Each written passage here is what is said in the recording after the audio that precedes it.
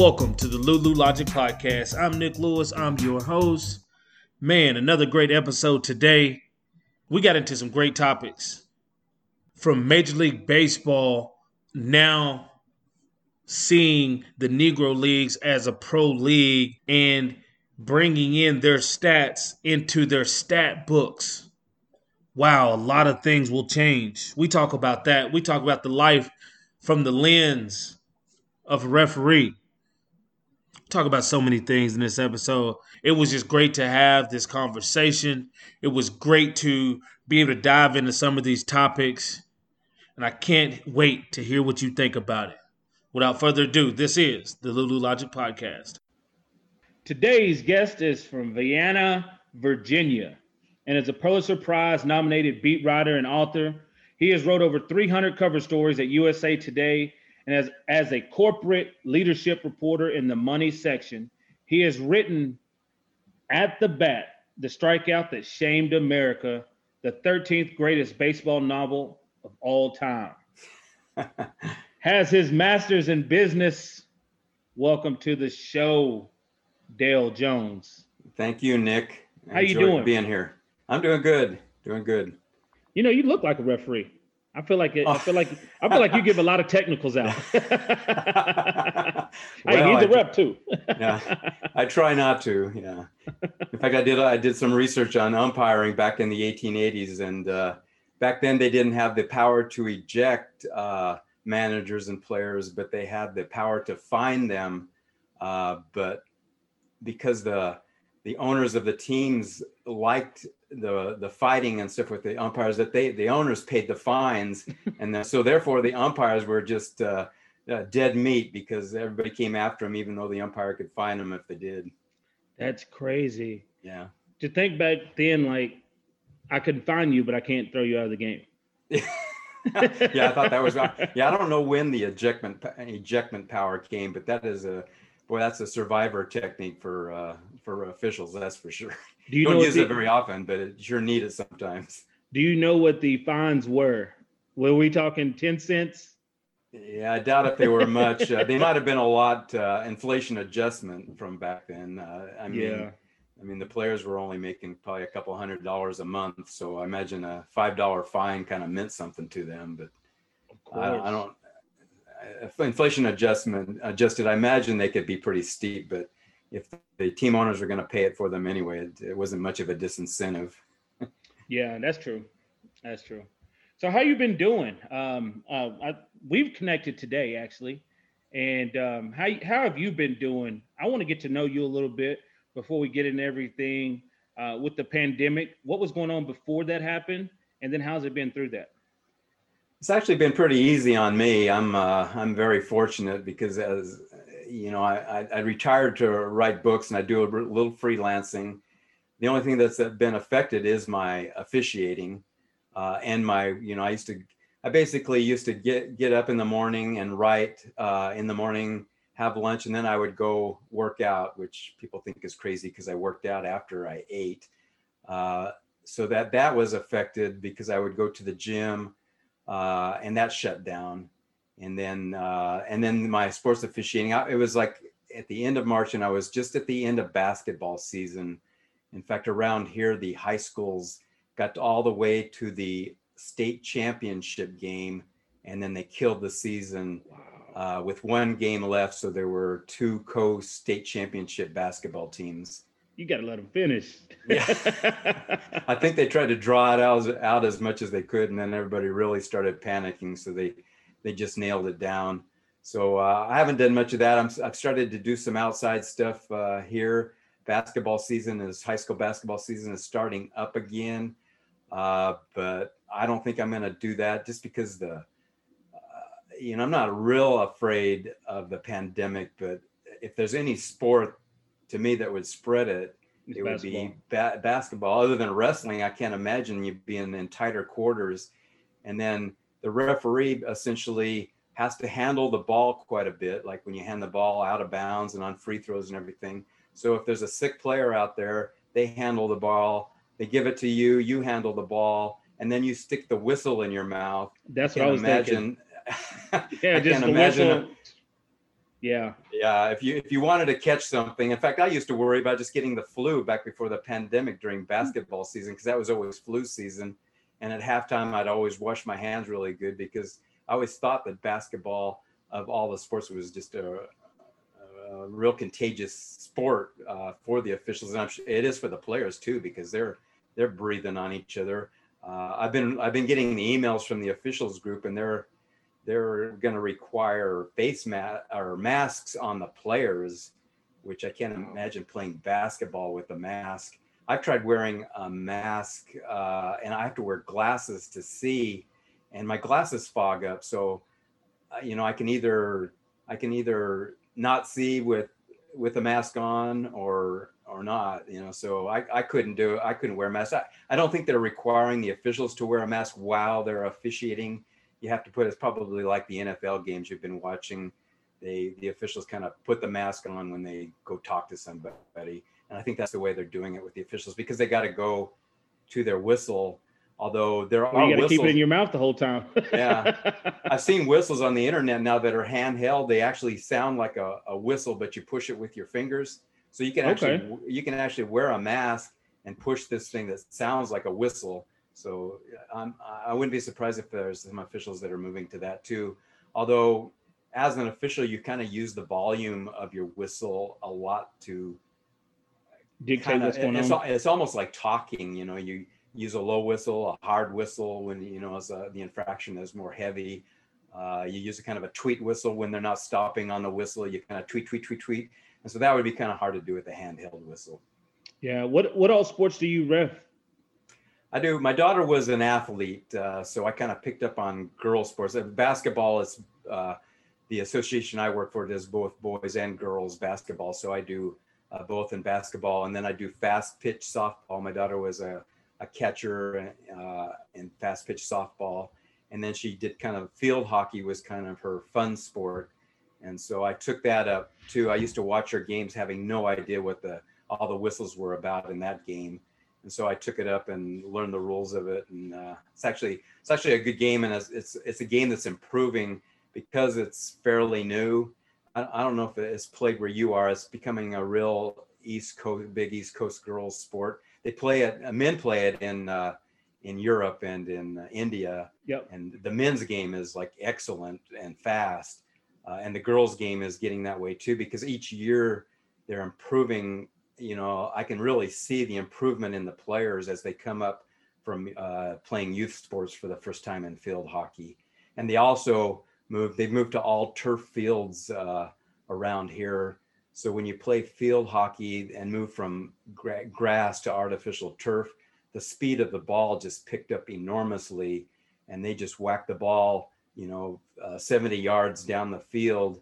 And so that causes the official to have to run a little bit more, because the ball is just like moving fast. So the game has really improved.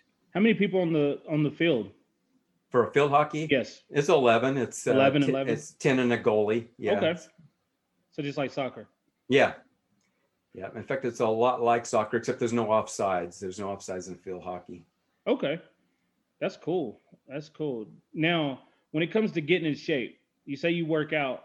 Do you change your workout patterns depending on the sport you're reffing, or is it pretty much the same all year round? It's pretty much the same. I try to pick up a little bit on my running before basketball. Basketball requires a lot more running. It's kind of nice because field hockey requires some running, and that season comes before basketball. So I kind of like edge into my running. I'm actually at the age now where a season ago in basketball, I pulled my hamstring. I was doing actually a doubleheader basketball game, and right toward the end of the the second half of the first game, the game was almost over. I pulled my not my hamstring, my calf. I never pulled my calf muscle. My calf muscle went so bad that there was about 30 seconds left in the half, and I could not move. My partner was like looking at me like, "What are you doing?" I was like standing in the middle of the floor, and the players were like running around me, and I could not move. And I had to, after the half was over, I had to limp off, and fortunately the officials for the next game were coming in early, and somebody filled in for me because I was just dead. So I had I don't think I can do basketball very, very much longer just because I know I'm going to pull a muscle. But to answer your question, I kind of got in running shape through field hockey, and I try to run a little bit more before basketball. But when I'm not having to run, it's kind of hard on my body. I do a lot of yoga. I do a little bit of weights, not heavy weights, and I do some swimming, and that's Okay. kind of what I've done. And then since the pandemic, I've moved almost entirely to yoga. I found this terrific yoga podcast it's like a 90-minute, pretty strenuous yoga class that I've been doing. And that's been kind of probably the main problem with me. I'm kind of an introvert, so I'm alone. My wife and I are alone quite a bit anyway. But I was able to handle pretty much everything. I love yoga. I've been doing it Oh, for do you do 18 years yoga? now. Yeah, I've been doing it for 18 years now. I just feel like Oh, it's such a great thing for the body. oh, it does. Yeah. I don't one thing about me is when I played, I didn't stretch unless I was doing yoga or was pre-practice or post-practice. Like on a day off, I wouldn't just set time aside to stretch. So I needed to do yoga in order to stretch because my body would just get so tight because I'm not stretching at any time unless it's the warm up before practice or something like that. Then I stretch, and then as the older you get, then I had to start stretching to play basketball, pickup games, and things like that. So Yeah. yeah, Yeah, well, but you're a lot younger than I am. Wait a few more years, and even the stretching doesn't help. Yeah. nobody likes a referee. Oh, come on. I don't. Have you ever met anybody that likes a referee? Well, usually about half the people, every call, about half the people like you. Yeah. What's the most interesting part to you, and what do you like the most about reffing? The thing I like the most is when I make a call that the only time you get in trouble is on a close call anyway.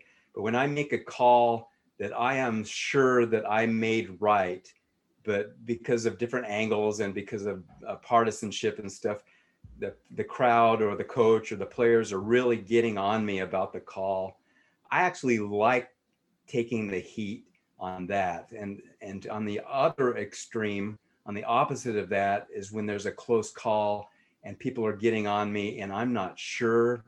If you made It the was right like call? it was either so close I don't know, or for some reason I was just slightly out of position, like in baseball or softball, tag plays and that kind of thing. It doesn't always matter how close you all are to the call. It's the angle of the call.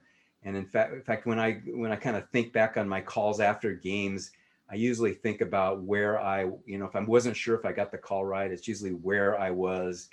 And I'm sure I make wrong calls even when I'm in perfect position, but that's the only thing I can control. If I can get in the right position, I'll usually make the right call. And if I don't make it, there's really not much I can do. I've done what I can by being in the right place. But that's what I like the most, is when I make a good call that the other people, we call it kicking a call. If you miss a call, it's kicking a call. And I just think to myself, all you people just kick that call. Do made up calls exist? Makeup calls? Like if you ever like, man, I missed that one, but that one's close, but I missed the last one, so I'm gonna give it to him. Yeah, maybe for beginning officials do that, but they soon learn that all that does is dig you deeper in a hole. Because if you miss a call and everybody's mad, and then you intentionally miss a call to make up for the bad call, then you got the other side mad, and you've also started to look like you're a really bad official, because everybody on the court or on the field can see that you missed, not only the first one, but the second one. So all you do, I think, is dig yourself deeper if you try to do makeup calls. You just have to accept that you missed a call and then try to get all the other ones right from then on. I was just thinking about it. Like as long as I played sports, I played soccer, baseball, basketball, football, all kinds of sports, but I've never thought about the skill level it takes to be a ref. And until you start talking about being in the perfect position, right? To try to work to certain spots on the court, to get in certain positions to be able to see the best call possible. And we were talking earlier today about cameraman. Like, you got to be trained to fall back on your training to understand where you're looking at. Yeah, As an official, you have to be trained too to where you're looking at. that's Because exactly it right. may be easy to look somewhere else, or you can't watch the play. Yeah, that's exactly right. In fact, the angle is probably the most important thing about any type of officiating. It's where you're at the time of the play, and that's how I explain when I tell people that haven't officiated how important angle is. I tell them, think about a really close play that you watched on TV in an NFL game, and how you'll watch one slow motion instant replay, and you'll think it's one way, and that the official might have missed it or he got it right. They'll show an entirely different angle, and you're still convinced that the official got it right or wrong.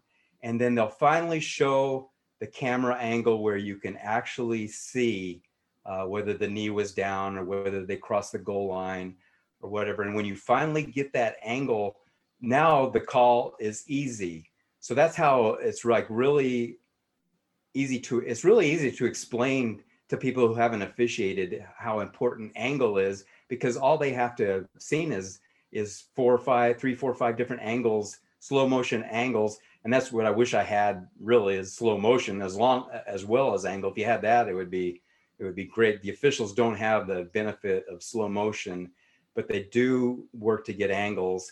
And I'm not a high level official, but I'm amazed at how many calls that I think they got wrong, and I'll see the replays and I'll still think they got wrong until they show the angle that is just the perfect angle, and I'll say, wow, I'm impressed. Of course, when they get them, the perfect angle will show they missed it too. Yeah, it's such a split second call. You don't have really a lot of time to think about it. It's like right now. And one of the things for me as a receiver, I was always be consistent. As long as the refs are consistent, it's almost like a strike zone. As long as you know where it's at, it might be a little high, might be a little low, might be a little outside, but as long as you're consistent through your calls, right? As long as the refs being consistent. But then you get to the end of the game in basketball and football and all sports, some refs will swallow the whistle and let the players decide it, and some refs will make the call. Right. You seem like the type of guy that wants to make that call. Like you said, you like the pressure. You seem like the guy that's like, hey, if you foul, it's a foul, no matter if it's the last second of the game or the first second of the game.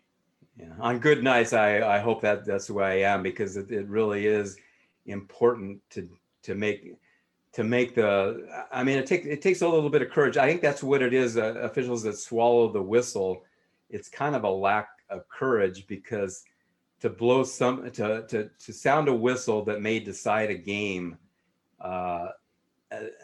especially if you think it's close enough where you might have got it wrong. I think the slow motion replay and the challenges have actually probably hurt. I think it's probably improved that a little bit, because instead of the official thinking, if I make this call and it goes against the home crowd, they're going to boo the cred out of me.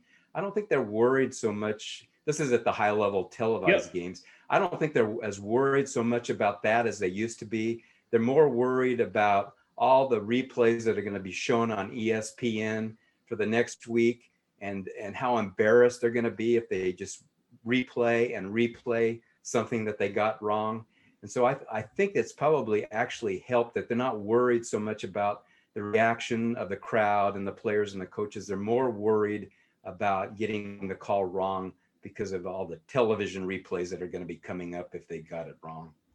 The only thing that I don't like about the basketball replay system is they can't correct the call, right? If it's the end of a game and let's say the ball's out on me, but a guy hit my arm that was a foul that didn't get called and the ball went off on me, they still have to say, well, it went off on you. It's the other team's ball. Even if you don't call the foul, I still think the ref should be able to make the call right. If he can judge and say, well, the reason he lost control of the ball was because of the foul.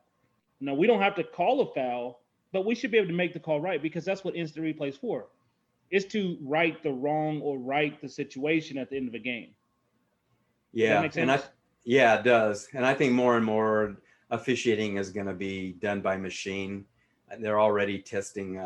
I don't know why the strike zone in baseball, if they're accurate, they show whether the ball was a strike on every pitch. They can show that, and if those machines are accurate, then I don't know why there's a human being back there trying to see whether that ball was within 1/16 of an inch of the plate or not, when a machine can do it for them. So I think the plate umpire is on his way out fairly quickly, and wherever they can put machines. The only trouble with replay is the delay in the game, Yeah.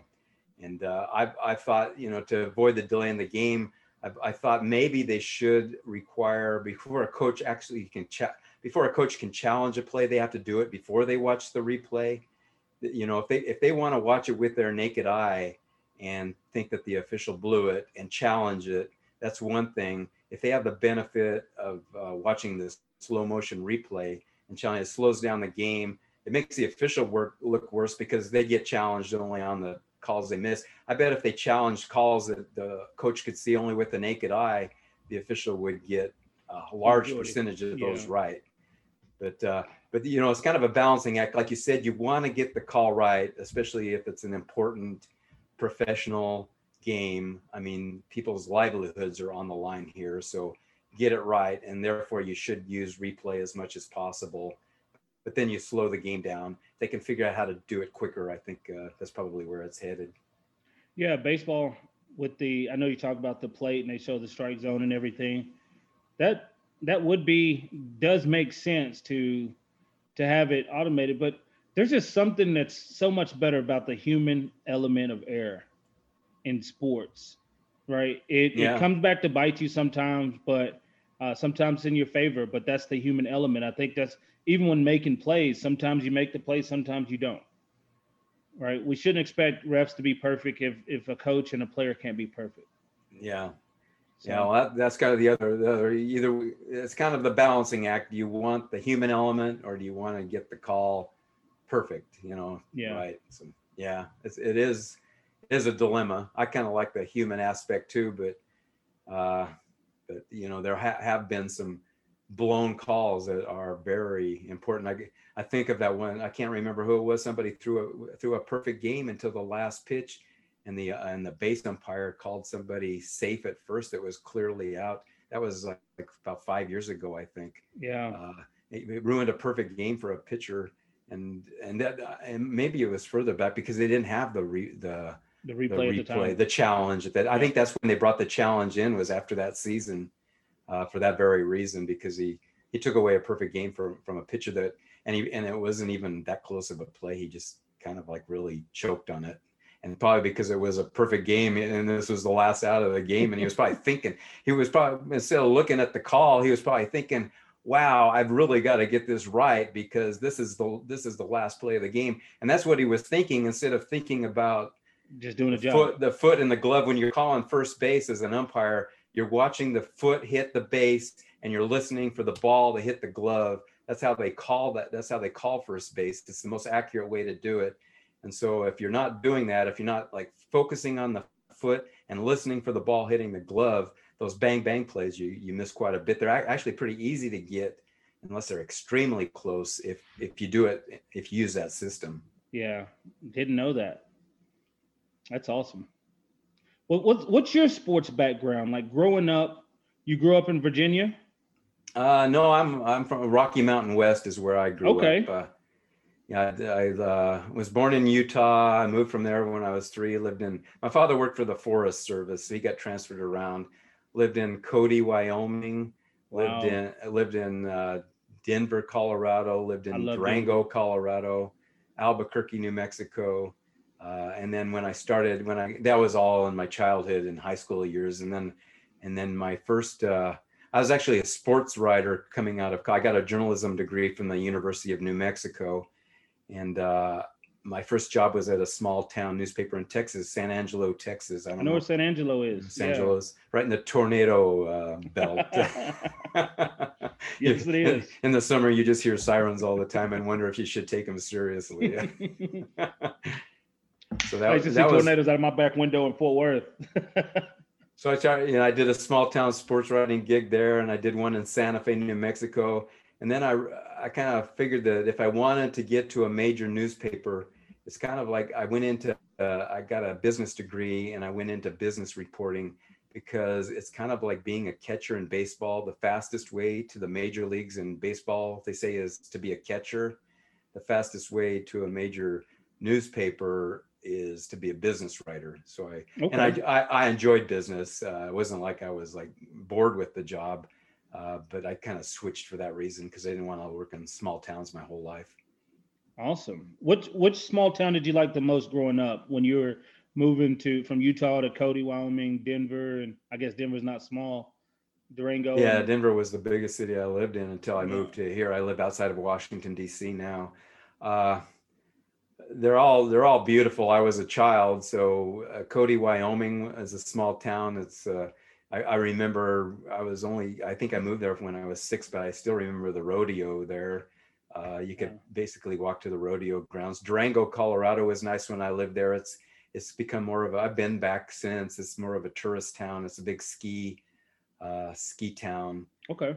Kind of like Aspen, Colorado now. So it's touristy now, but it's a beautiful city or town as well.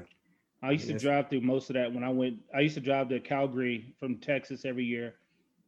And, I would either go through like Albuquerque up, and you go into, I'd stay in Denver, and then I would drive through Colorado and Wyoming. Wow. And beautiful. stay in Billings, Montana, and then drive into Calgary the next day, or I'd go just Oklahoma City up to Kansas, and then Kansas across Kansas into Colorado. So either way, but yeah, it was always good going up because it was the summer, but coming back was the issue in December when one time I hit 18 inches of snow. I got snowed into Cheyenne, Wyoming. Yeah, we got snowed in there, and we got stuck in. Yeah, we made it to Denver the next day, and then we were there for like 4 or 5 days. Yeah, I actually got to see Iverson's debut for the Nuggets. $90 floor seats. Wow. Yeah, because there was so much snow. Oh, well, that turned out to be a good snowstorm. Yeah. So you got your business degree. Where'd you get your business degree from? I started out, I was working at the time in El Paso, Texas. And so I was doing it kind of while I was working. And so I started it there. And then while I hadn't quite completed it, and I got the job at USA Today. Mm-hmm. So I had to move out to Washington, and I only needed, I think, 3 classes. And so I begged University of Texas, El Paso to let me actually take the classes at George Washington University in Washington, D.C., and they approved it. So I took my last 3 classes at George Washington University, and then wrote my thesis out here as well. So my degree is actually from UTEP, the University of Texas, El Paso, and I completed it at George Washington University. That's awesome. And you got the job for USA Today. How was that feeling, just being able to go to such a big publication like that?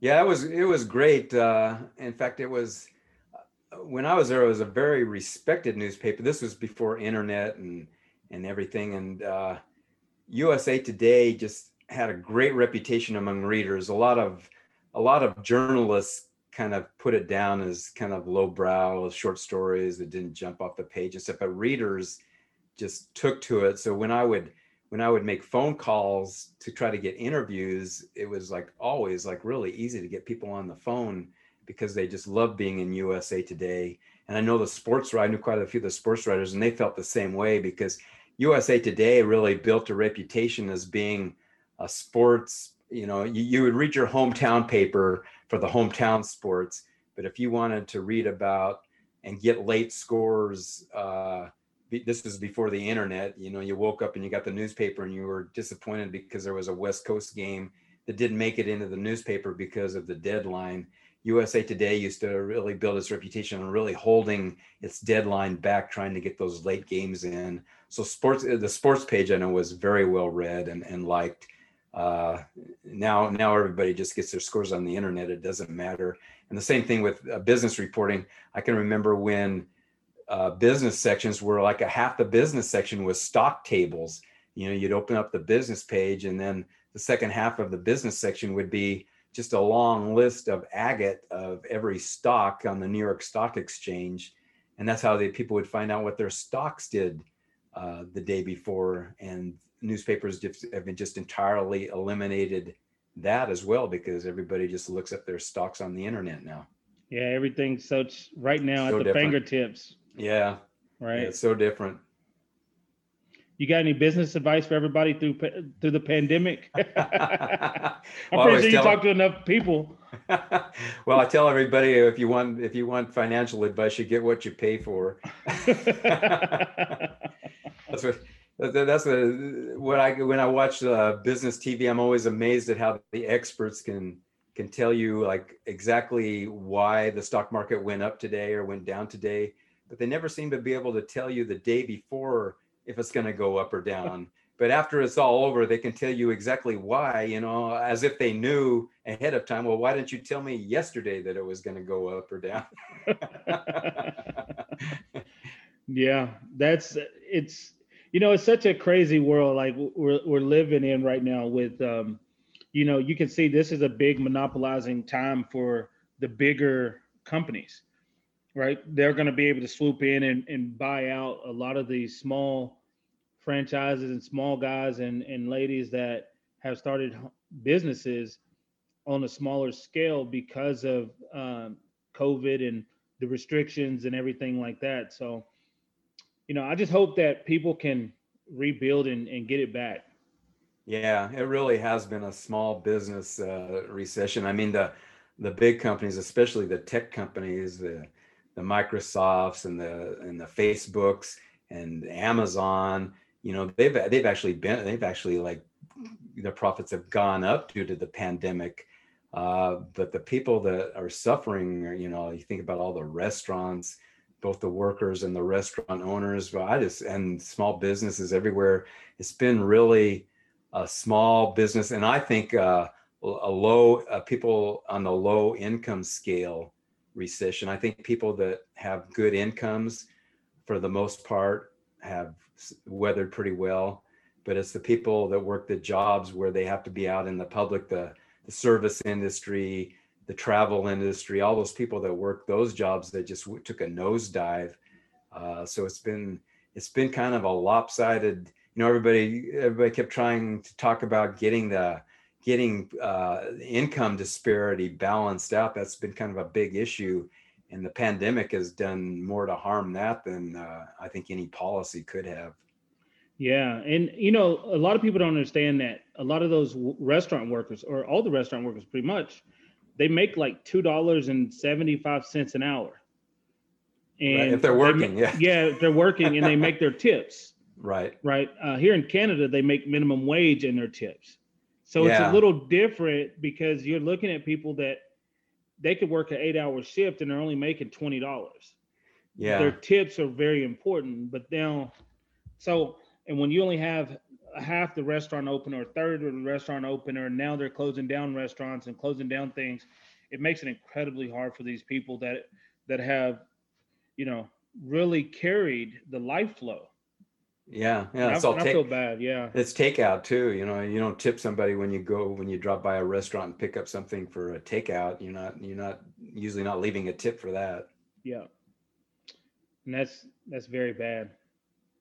Now, your background in sports, growing up, were you heavily into sports? Was it something? I noticed baseball is something that you wrote about and you talk about. What was it about baseball, and were there other sports? Yeah, the baseball was probably because of my umpiring. I write about in my novel. I write about baseball because it was from the umpire's point of view. I wasn't, I think I'm a decent athlete, but I was small. My son's the same way. he was like really good in youth football. And then when he hit high school, all of a sudden he had to, in youth football, they kind of like categorize you by both age and size. And so he was small. And so he was a little older playing against larger kids, but they were younger. So he had kind of a maturity advantage. And that, but once you hit high school, then all of a sudden you're playing football against the same age, only people that are a lot larger. And I that was kind of the same way with me. And I became a gymnast. I went to high school in Albuquerque, and my gymnastics team finished first in the state. Awesome. My junior and senior year. So that's what I did, which is probably why I take to yoga now. It's the stretching. It feels good. I'm not that flexible, but I did play Little League baseball, and this was back in the time before video cameras. But my grandmother had a camera that actually took film movies with a camera, with a home camera with movies, and she gave that to my father. So my father took this camera, and the film was like really expensive and really expensive to develop. So he would sit at my Little League games, and he would start the camera when I was at bat, right when the pitcher was about to deliver the ball, so that he was only running the camera when I, was supposed to hit the home run. And so we've got these like home videos of me taking swing after swing after swing after swing, because he would stop the camera as soon as I swung and missed. And so I don't think he ever caught me catching the ball, but he's got like these, I ought to put it up on YouTube. It'd probably go viral with just like 100 swings a minute. It was basically, I took 100 swings a minute and missed every one. So that's how good I was in baseball. Oh, wow. Yeah, I liked baseball growing up until I got hit with a pitch as a freshman, and I pretty much said, I'm done with baseball. I got hit pretty hard. I was like, no, oh, really? Never again. I don't want to play anymore. And so you stayed with football, huh? Football and basketball. Football's a lot safer than baseball. Is that what you're saying? Well, my dad doesn't get it. He's always asking me, he's like, why is it okay to get hit by a linebacker going across the middle, or a 300-pound D lineman, but you're scared of a little baseball? I'm like, one, I'm not scared of a baseball. The baseball targets one area of the body, and it hurts. Yeah. It leaves the marks of a seam on. I've been hit in the hand with just a softball. A fast pitch softball. Those pitchers can pitch up to like 70, which they're closer to the plate. So for the batter, it's almost like a 90-mile-an-hour baseball fastball. It doesn't, when it hits you, it's only going 70. But a 70-mile-an-hour pitch to get hit with, I've been hit by some of them, and they hurt. They leave the seam marks on your hand. You get hit in the hand with the ball, and you got the seams of the softball showing on your hand. Yeah, that sucks. And catchers always catchers have their gear on, but the ball always seems to find a way underneath their gear where they get hit someplace that for some reason wasn't protected. I'm behind catchers all the. Go ahead. I was going to say, speaking of catcher's gear,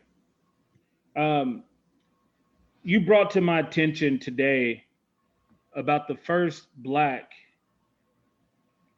baseball player. Well, not the first. There was one baseball player before him, but he passed as white because the slave master was his father. But he was the last person, right? Fleetwood? Yeah, he was before. The Jackie Robinson broke the color barrier in 47. Yeah. And before that, there wasn't a Black major league player going back until 1884. And in 1884, for the Toledo Blue Jays or Stockings, I can't remember what their nickname was. It was Toledo. The newspapers just called them by their city. They were the Toledos in the newspaper reports. But Moses Fleetwood Walker played one season in 1884, and he was an average hitter. But I read his biography, and from what I read, he was just a great catcher, and he played at a time when actually Black players were just never banned at that time, It's just that there was kind of this gentleman's agreement among the owners that they wouldn't sign black players. So they never said we banned black players. It's just all of a sudden there weren't any being signed. And Fleetwood Walker was one that played one season and didn't get signed. And one player that's been blamed for that, who also appears in my novel, is a player named Cap Anson. He was one of the great white players back from the very beginning in professional baseball. He's probably one of the earliest Hall of Famers. Yeah, he was a Hall of Famer, but he was like a 1870s, 1880s player, and he's been accused of being a racist, and there's kind of a debate about how much power he had over the team owners, banning blacks. But if he definitely was a racist and didn't want black players around, he was a good enough player and a good enough coach in the game to have an influence on that. So a lot of people think that if he wasn't outright to blame for it, he was a major player in banning. So I've made him in my novel. They're all real people in real life, but they're kind of fictionalized versions of themselves in my novel. And I have Casey, who is never a real player, and I have Moses Fleetwood Walker. The Strikeout of Casey, the poem was written in 1888. So Moses Fleetwood Walker played in 1884, never played Major League Baseball again. And I had him in my novel sneaking back into the game and claiming he didn't know how to speak English. He only knew how to speak Spanish, and claiming he was from Mexico. And so I had him kind of like going incognito in my book as a black player who was playing. It wasn't actually Major League Baseball. This was California League Baseball, which a lot of people considered as good as Major League Baseball. But back then there were only trains. And so all the major league teams were in the East Coast and the Midwest, because you couldn't travel between cities to California. Yeah. So there were a lot of great players playing California ball as well.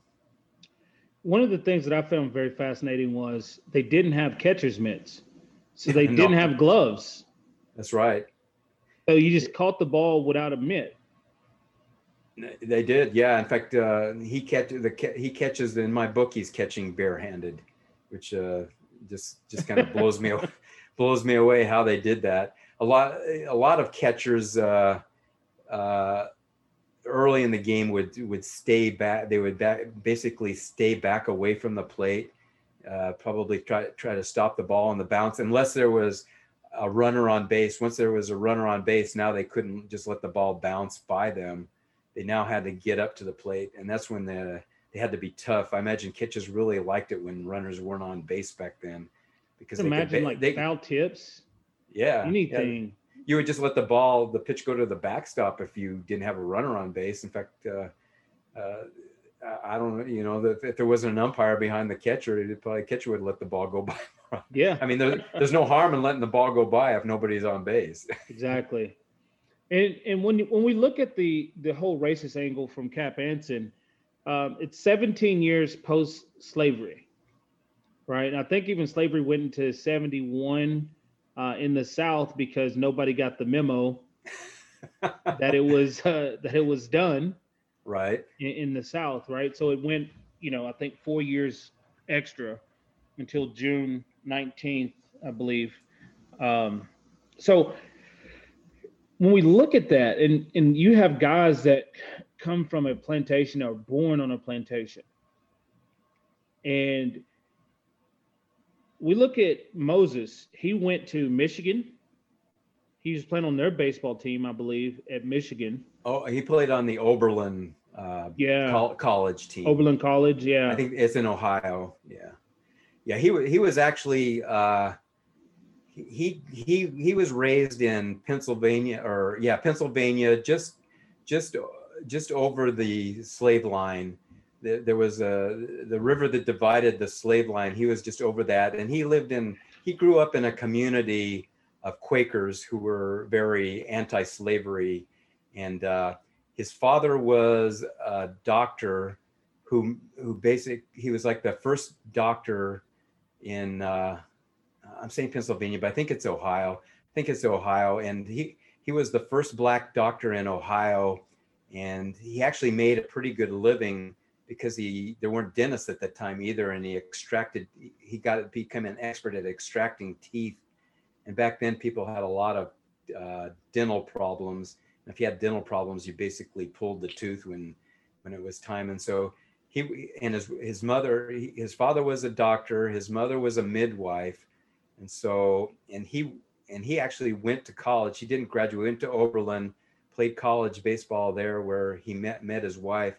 So he was actually a college educated African American in 1884, which is pretty unusual. Yeah. 17 years post slavery, plays 1 year, sleeping on a park bench.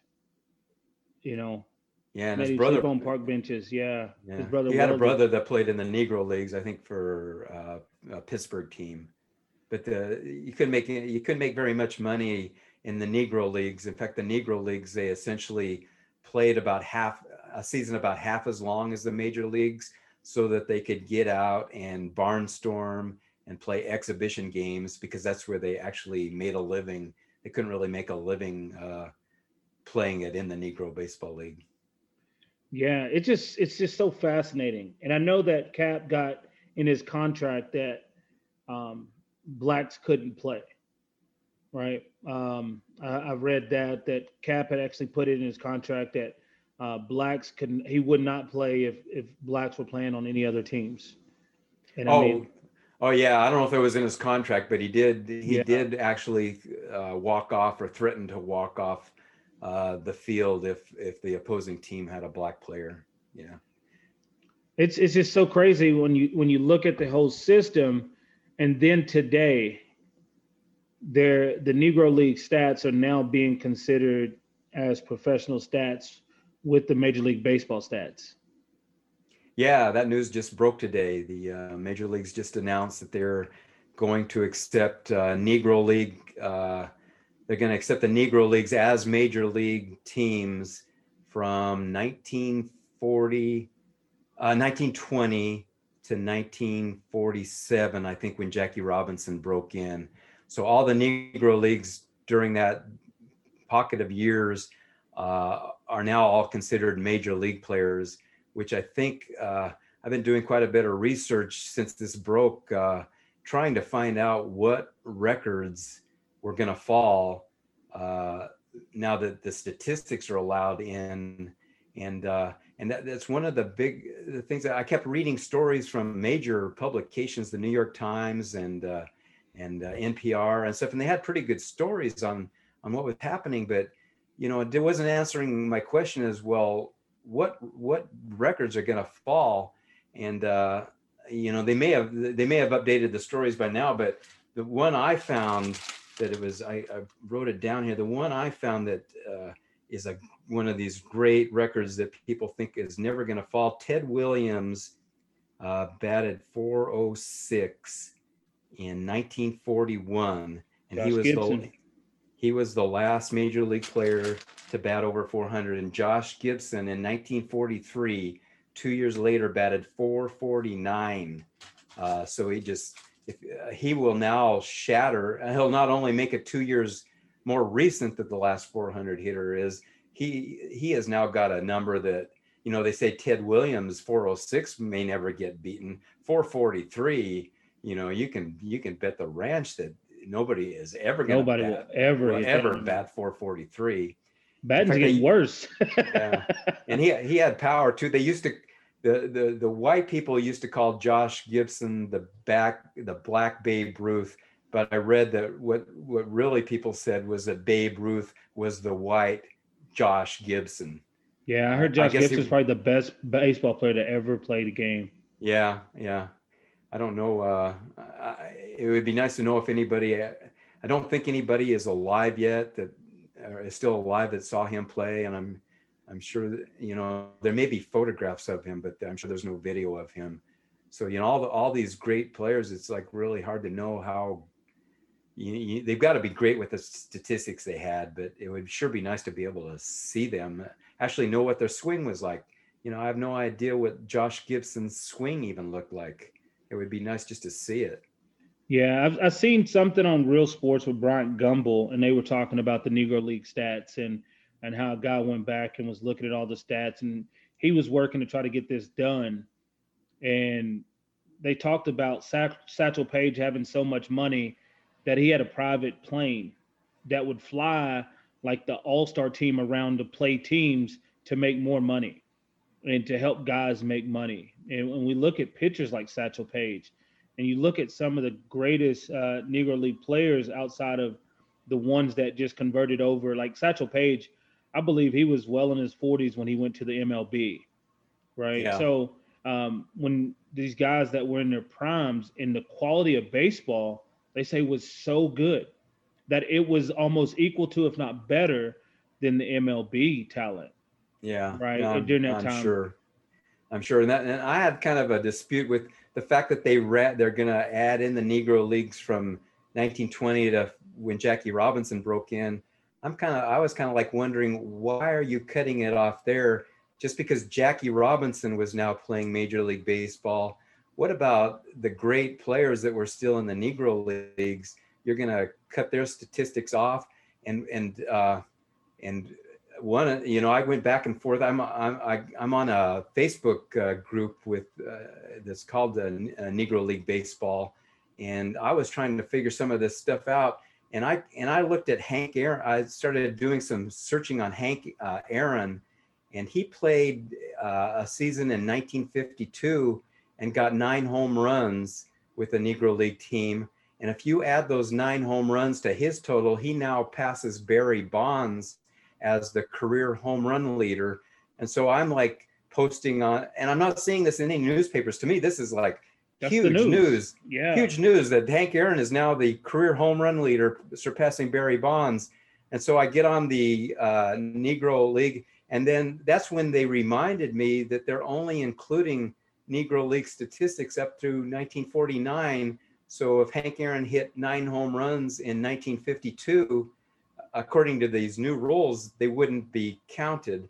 So I have a feeling that they're going to go back and add in a few more of these seasons until, you know, it comes a point where the great players, black players, were in the major leagues, not just one black player in the major leagues, but when the Negro leagues are no longer a great league because the really good players are in the major leagues, then I can see cutting it off. But until you kind of establish that point, you wouldn't think you would cut it off.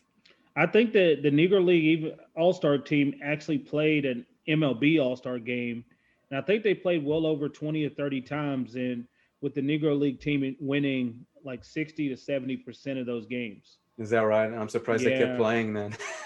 Yeah, it's just that. But you know, when I think about these stats, and we think about the Negro Leagues being like great baseball players, I mean, this doesn't discredit the great white baseball players either. You know, the Mickey Mantles, the Lou Gehrigs, the Babe Ruths, and everybody.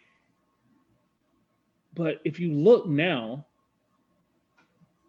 the American blacks don't play baseball anymore, really. I think they're under like 4% or something like that of the MLB.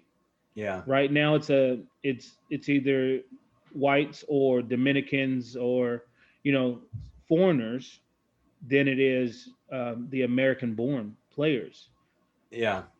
Yeah. I'm sure there's a lot of speculation of why that is. I think baseball is not an urban game. I mean, there's not usually a lot of green space in inner cities. I don't know if that's probably partially the reason. I don't know. And the Latinos do, you know, yeah, it's not a rich person sport, because the Latinos, some of the great Latino players have come up from playing youth ball using a piece of cardboard for a glove. That's why they're such great fielders, is because they fielded for so many years using a piece of cardboard for a glove, that their hands got really good. So it really isn't baseball isn't a low income sport. So it must have more to do with the amount of green space, city green space, I would think. I don't know. Do you have any ideas of why there aren't that many black players? No, because I mean, when I just seen something about Tiger Woods, and when Tiger started in the early 2000s or late 90s, how they thought it was going to take off for blacks to play golf. But we know how expensive golf is, right? Right. And everybody just can't go do it. But like you said, in baseball, it does give you the perfect opportunity. All you need is a bat and a ball. Like they were playing in room. They were playing without gloves for a long time. And you see a lot of commercials or a lot of video footage of kids playing without gloves. Right. Everybody didn't have to have a glove to field the ball. In fact, that makes them better fielders if they learn how to field without a glove, I would think. Yes. So I don't know. It's actually declined, and it's crazy how the decline happens when baseball players make more money. Right? More than football and basketball? Yes. Oh, okay. Right. So if you look at football has no guaranteed contracts. I believe the highest paid football player makes $34 million, $35 million, somewhere in there. And their careers are shorter. Their careers are shorter, higher risk of injury. That's why there's no guaranteed contracts. But then you see these baseball players like Mookie Betts and these guys are signing $400 million deals, $400 million deals, right? So guys in football aren't really signing that. I mean, Pat Mahomes signed a $500 million deal, but he's only got 150 million guaranteed. And I mean, I only say only, but still 150 million guaranteed out of 500 and something. After that guaranteed money's done, he's going to be looking for a new contract because he doesn't want to step on the field without guaranteed money. Right. So it's equivalent to when Peyton Manning, I remember when Peyton Manning, I think, was the first quarterback or the first player to sign a $100 million deal in the NFL. Well, he got his guaranteed money in the first 3 years of that 7-year deal, and he signed a new deal in the 4th year. So it's not like Pat Mahomes will only see $500 million if he plays that long, but it will be over the course of 2 or 3 more contracts. Right? It's not going to be on this contract where Pat Mahomes makes $100 million. I mean, $500 million, right? So that's the difference. Baseball, you sign Alex Rodriguez signs that big deal with the Rangers, and then he goes to New York with another big deal because I think he made $275 million with the Rangers. Then he goes to New York and signs another $200 or $300 million deal, and it's just outrageous. Yeah. I don't know where baseball is getting the money. I guess, I mean, their TV contracts can't be that lucrative. It must be the fact that they play so many more games, and if they get good gate, good attendance, then the money must be coming from there. Yeah, 81 home games compared to 8 in football. Yeah. Right. So if you have a good product and you're filling it up, if you can make the playoffs and make some runs, I think you can survive. But we see that now in baseball. Nobody's signing any free agent deals right now. Like baseball free agency has been underway, and nobody's really signing in baseball because of baseball's trying to figure out, are we going to have fans? Are we not going to have fans? We can't afford to go out and sign these people without any fans or with limited fan space for some of the bigger teams. Yeah. Right. Yeah, I can see why they would do wait and see. That's for sure. Yeah. I just thinking about this whole concept of baseball, because it almost is the forgotten sport until the playoffs come around. Then it's always entertaining. And then the World Series, with the Dodgers winning. And I think just over the last 5 years, I think the last 4 or 5 World Series champions hadn't won a World Series. And I think the least one was 35 years. So it's like all these teams that hadn't won in so long are winning. So like Houston and Chicago and the Dodgers now, and I can't remember the other team, but I'm a Washington Nationals fan. They won it the year before Washington this. Nationals, yeah. So it's how do you make baseball exciting again? I mean, they've quickened up the time between innings.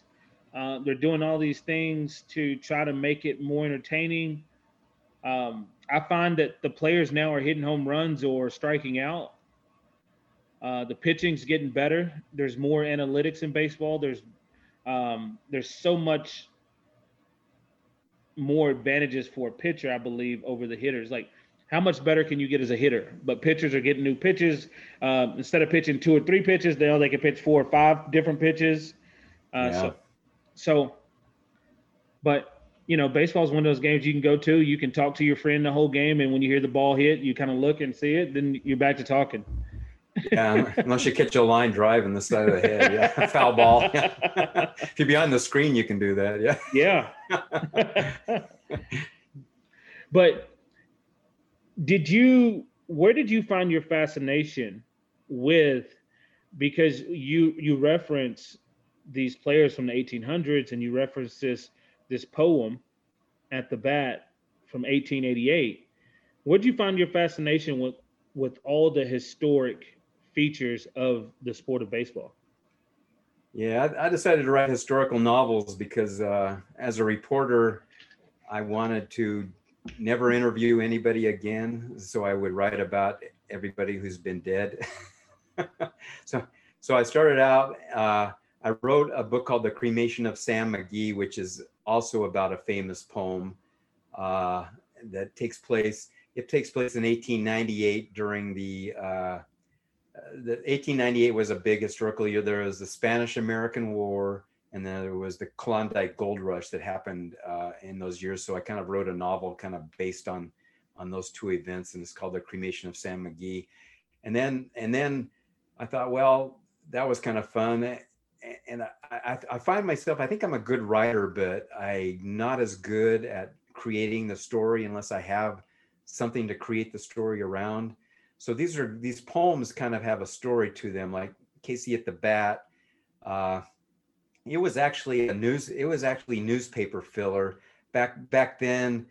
They didn't have wire services, and if they didn't have a story to fill out a page, they would just have their reporters and stuff just like write poems or little things to fill things at the bottom of pages. And that's what this is. Ernest Thayer wrote this thing.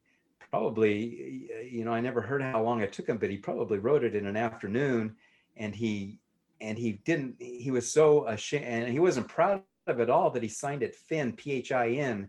And for a few years, nobody even knew who wrote Casey at the Bat. And it got very famous because this actor named DeWolf Hopper, one time he went out on stage and he memorized the poem before he went out on stage, and he had a terrific memory, and he went out there and he recited the poem on stage, and there just happened to be a baseball team in attendance in New York when he recited it, and they stood on their chairs and they cheered when he recited this poem.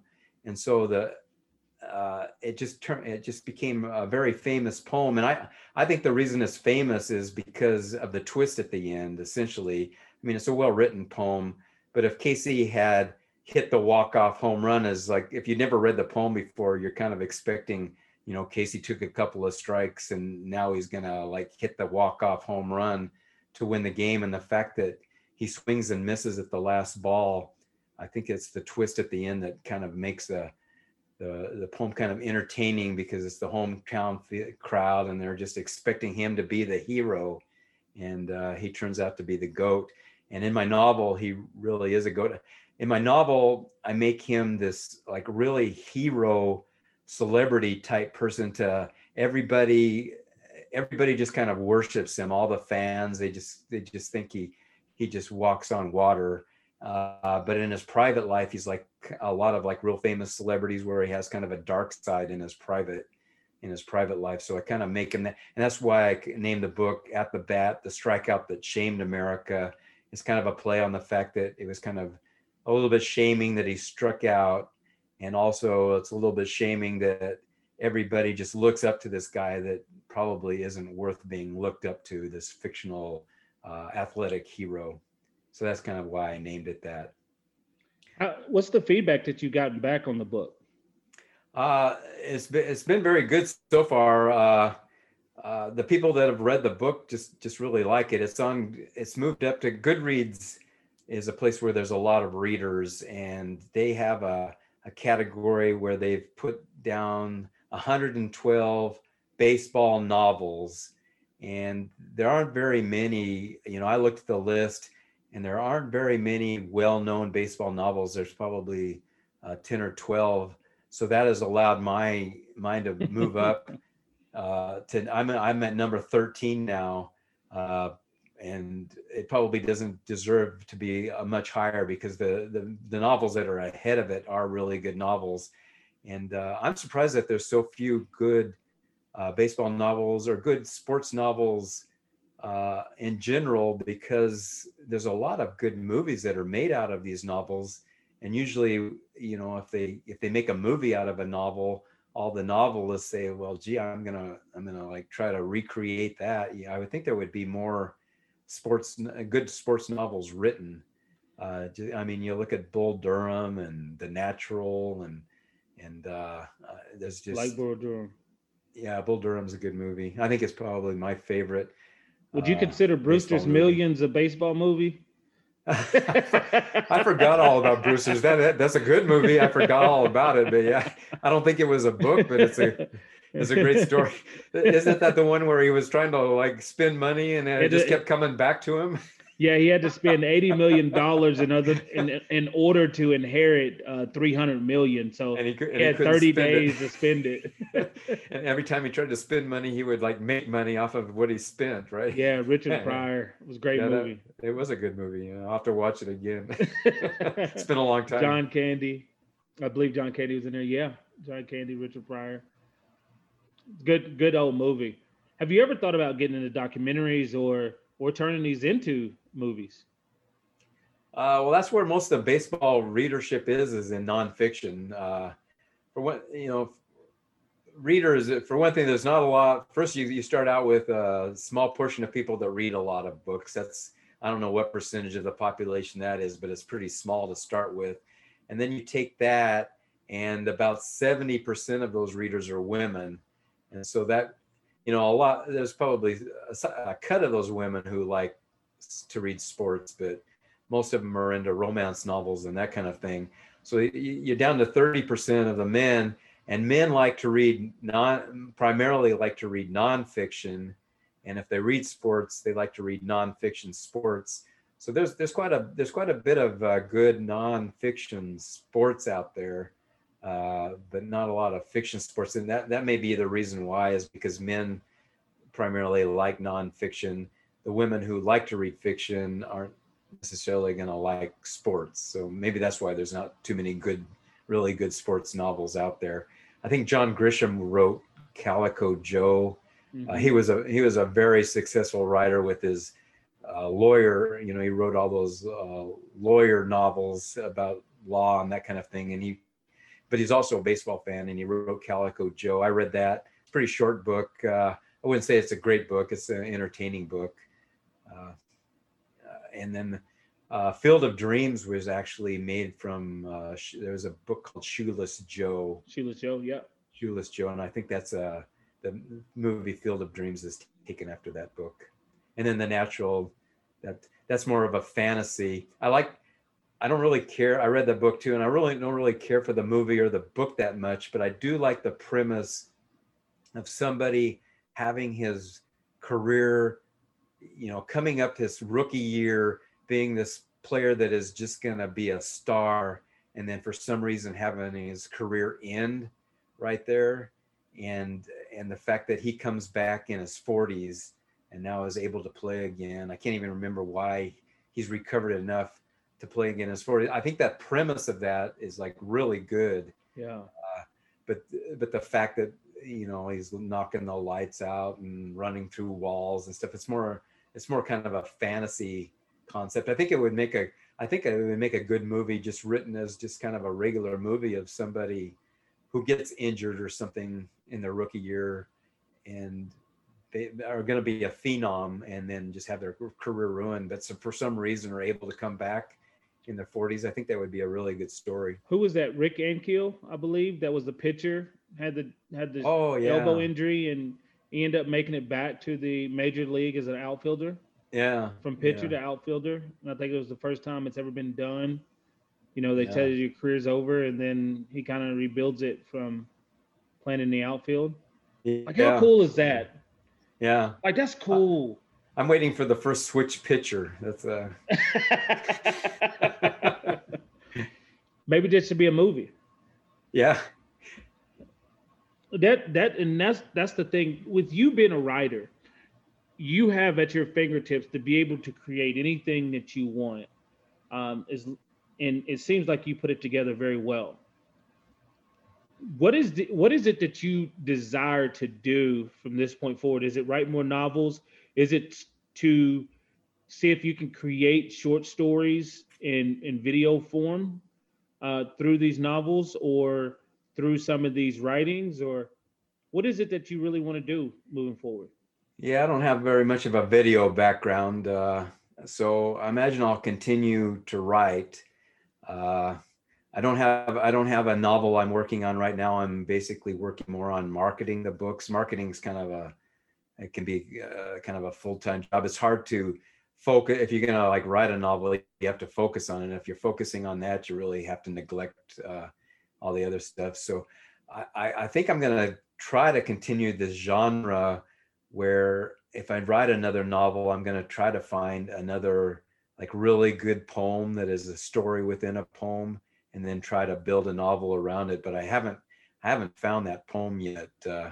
If you can forward it to me, or any of your listeners can forward to me any poems they think that would make a really good story in novel form. I'm kind of looking for that.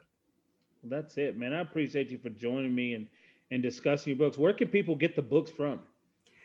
It's on Amazon and Barnes and Noble, and it's called "At the Bat: The Strikeout That Shames America." The Shamed America, but that's a difficult title to remember. So I kind of looked at this. I called up Amazon. If you go to Amazon site and you type in "strikeout," uh, especially if you type it, if you call up the book section and you type out "strikeout," it's the very first book that comes up in the search. If you just type out strikeout through the entire Amazon, I think it's like the third thing that comes up like that. So that's the easiest way to find the book, I think, is to get on Amazon, type strikeout, and you'll see the book. It's got a fire. The cover's got a fire of a bunch of bats burning, and it's "At the Bat: The Strikeout That Shamed America." I didn't put Casey at the Bat in the title Okay. because I didn't want people thinking it's a children's book. I think there are a lot of children's books. Casey at the Bat. I think they're mostly like the actual poem with people's artistic rendition. They're mostly artists that do pictures that go along with the poem. Okay. So if you have children, those are probably very good. But I didn't want to put Casey at the Bat in my book because I have a lot of people looking for children's books probably looking at my book, and I wanted it's a novel, and I wouldn't it's got one kind of a dicey scene, maybe two, so I probably wouldn't recommend it for children that are much younger than 15 or 14. Awesome. I'm looking forward to reading it, man. I think that's going to be awesome. I hope I don't have too many similarities to Casey. Well, you got to if you keep being successful, then you can worry about the star syndrome that everybody gets. But maybe one day I'll have that problem too. But so far, I've been able to stay unsuccessful enough to stay humble.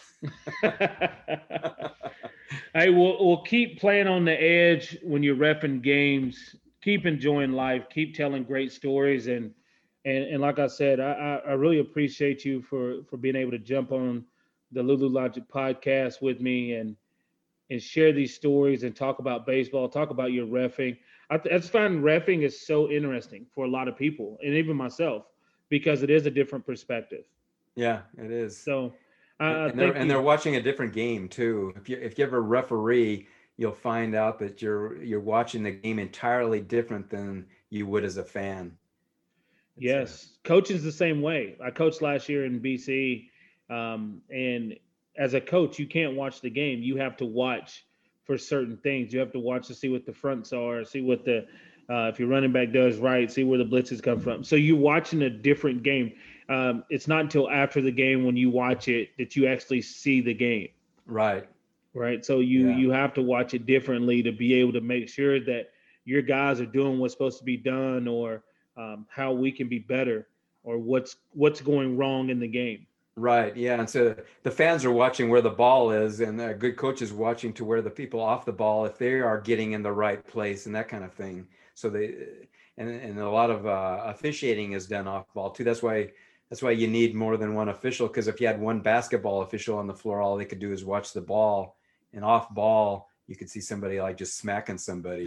and so if they're good officials, the ones that one official is the primary official on the ball and they're watching the ball. And if the other officials are doing their job, they're watching off the ball. And so they're not really watching the game if they're watching off the ball. The fans are watching where the ball is. Yeah. Well, Dale, can you tell them how they can send you the poem or get a hold of you if they have any questions or just want to get a hold of you? If you have any social media or anything? Yeah, I'm on LinkedIn. That's where I probably find most people. You know, I'm on Facebook, but those are mostly just my close friends. So it's probably harder to get a hold of me on Facebook. So LinkedIn, you can find me. And my email is caseystrikesout@gmail.com. There it is, caseystrikesout@gmail.com.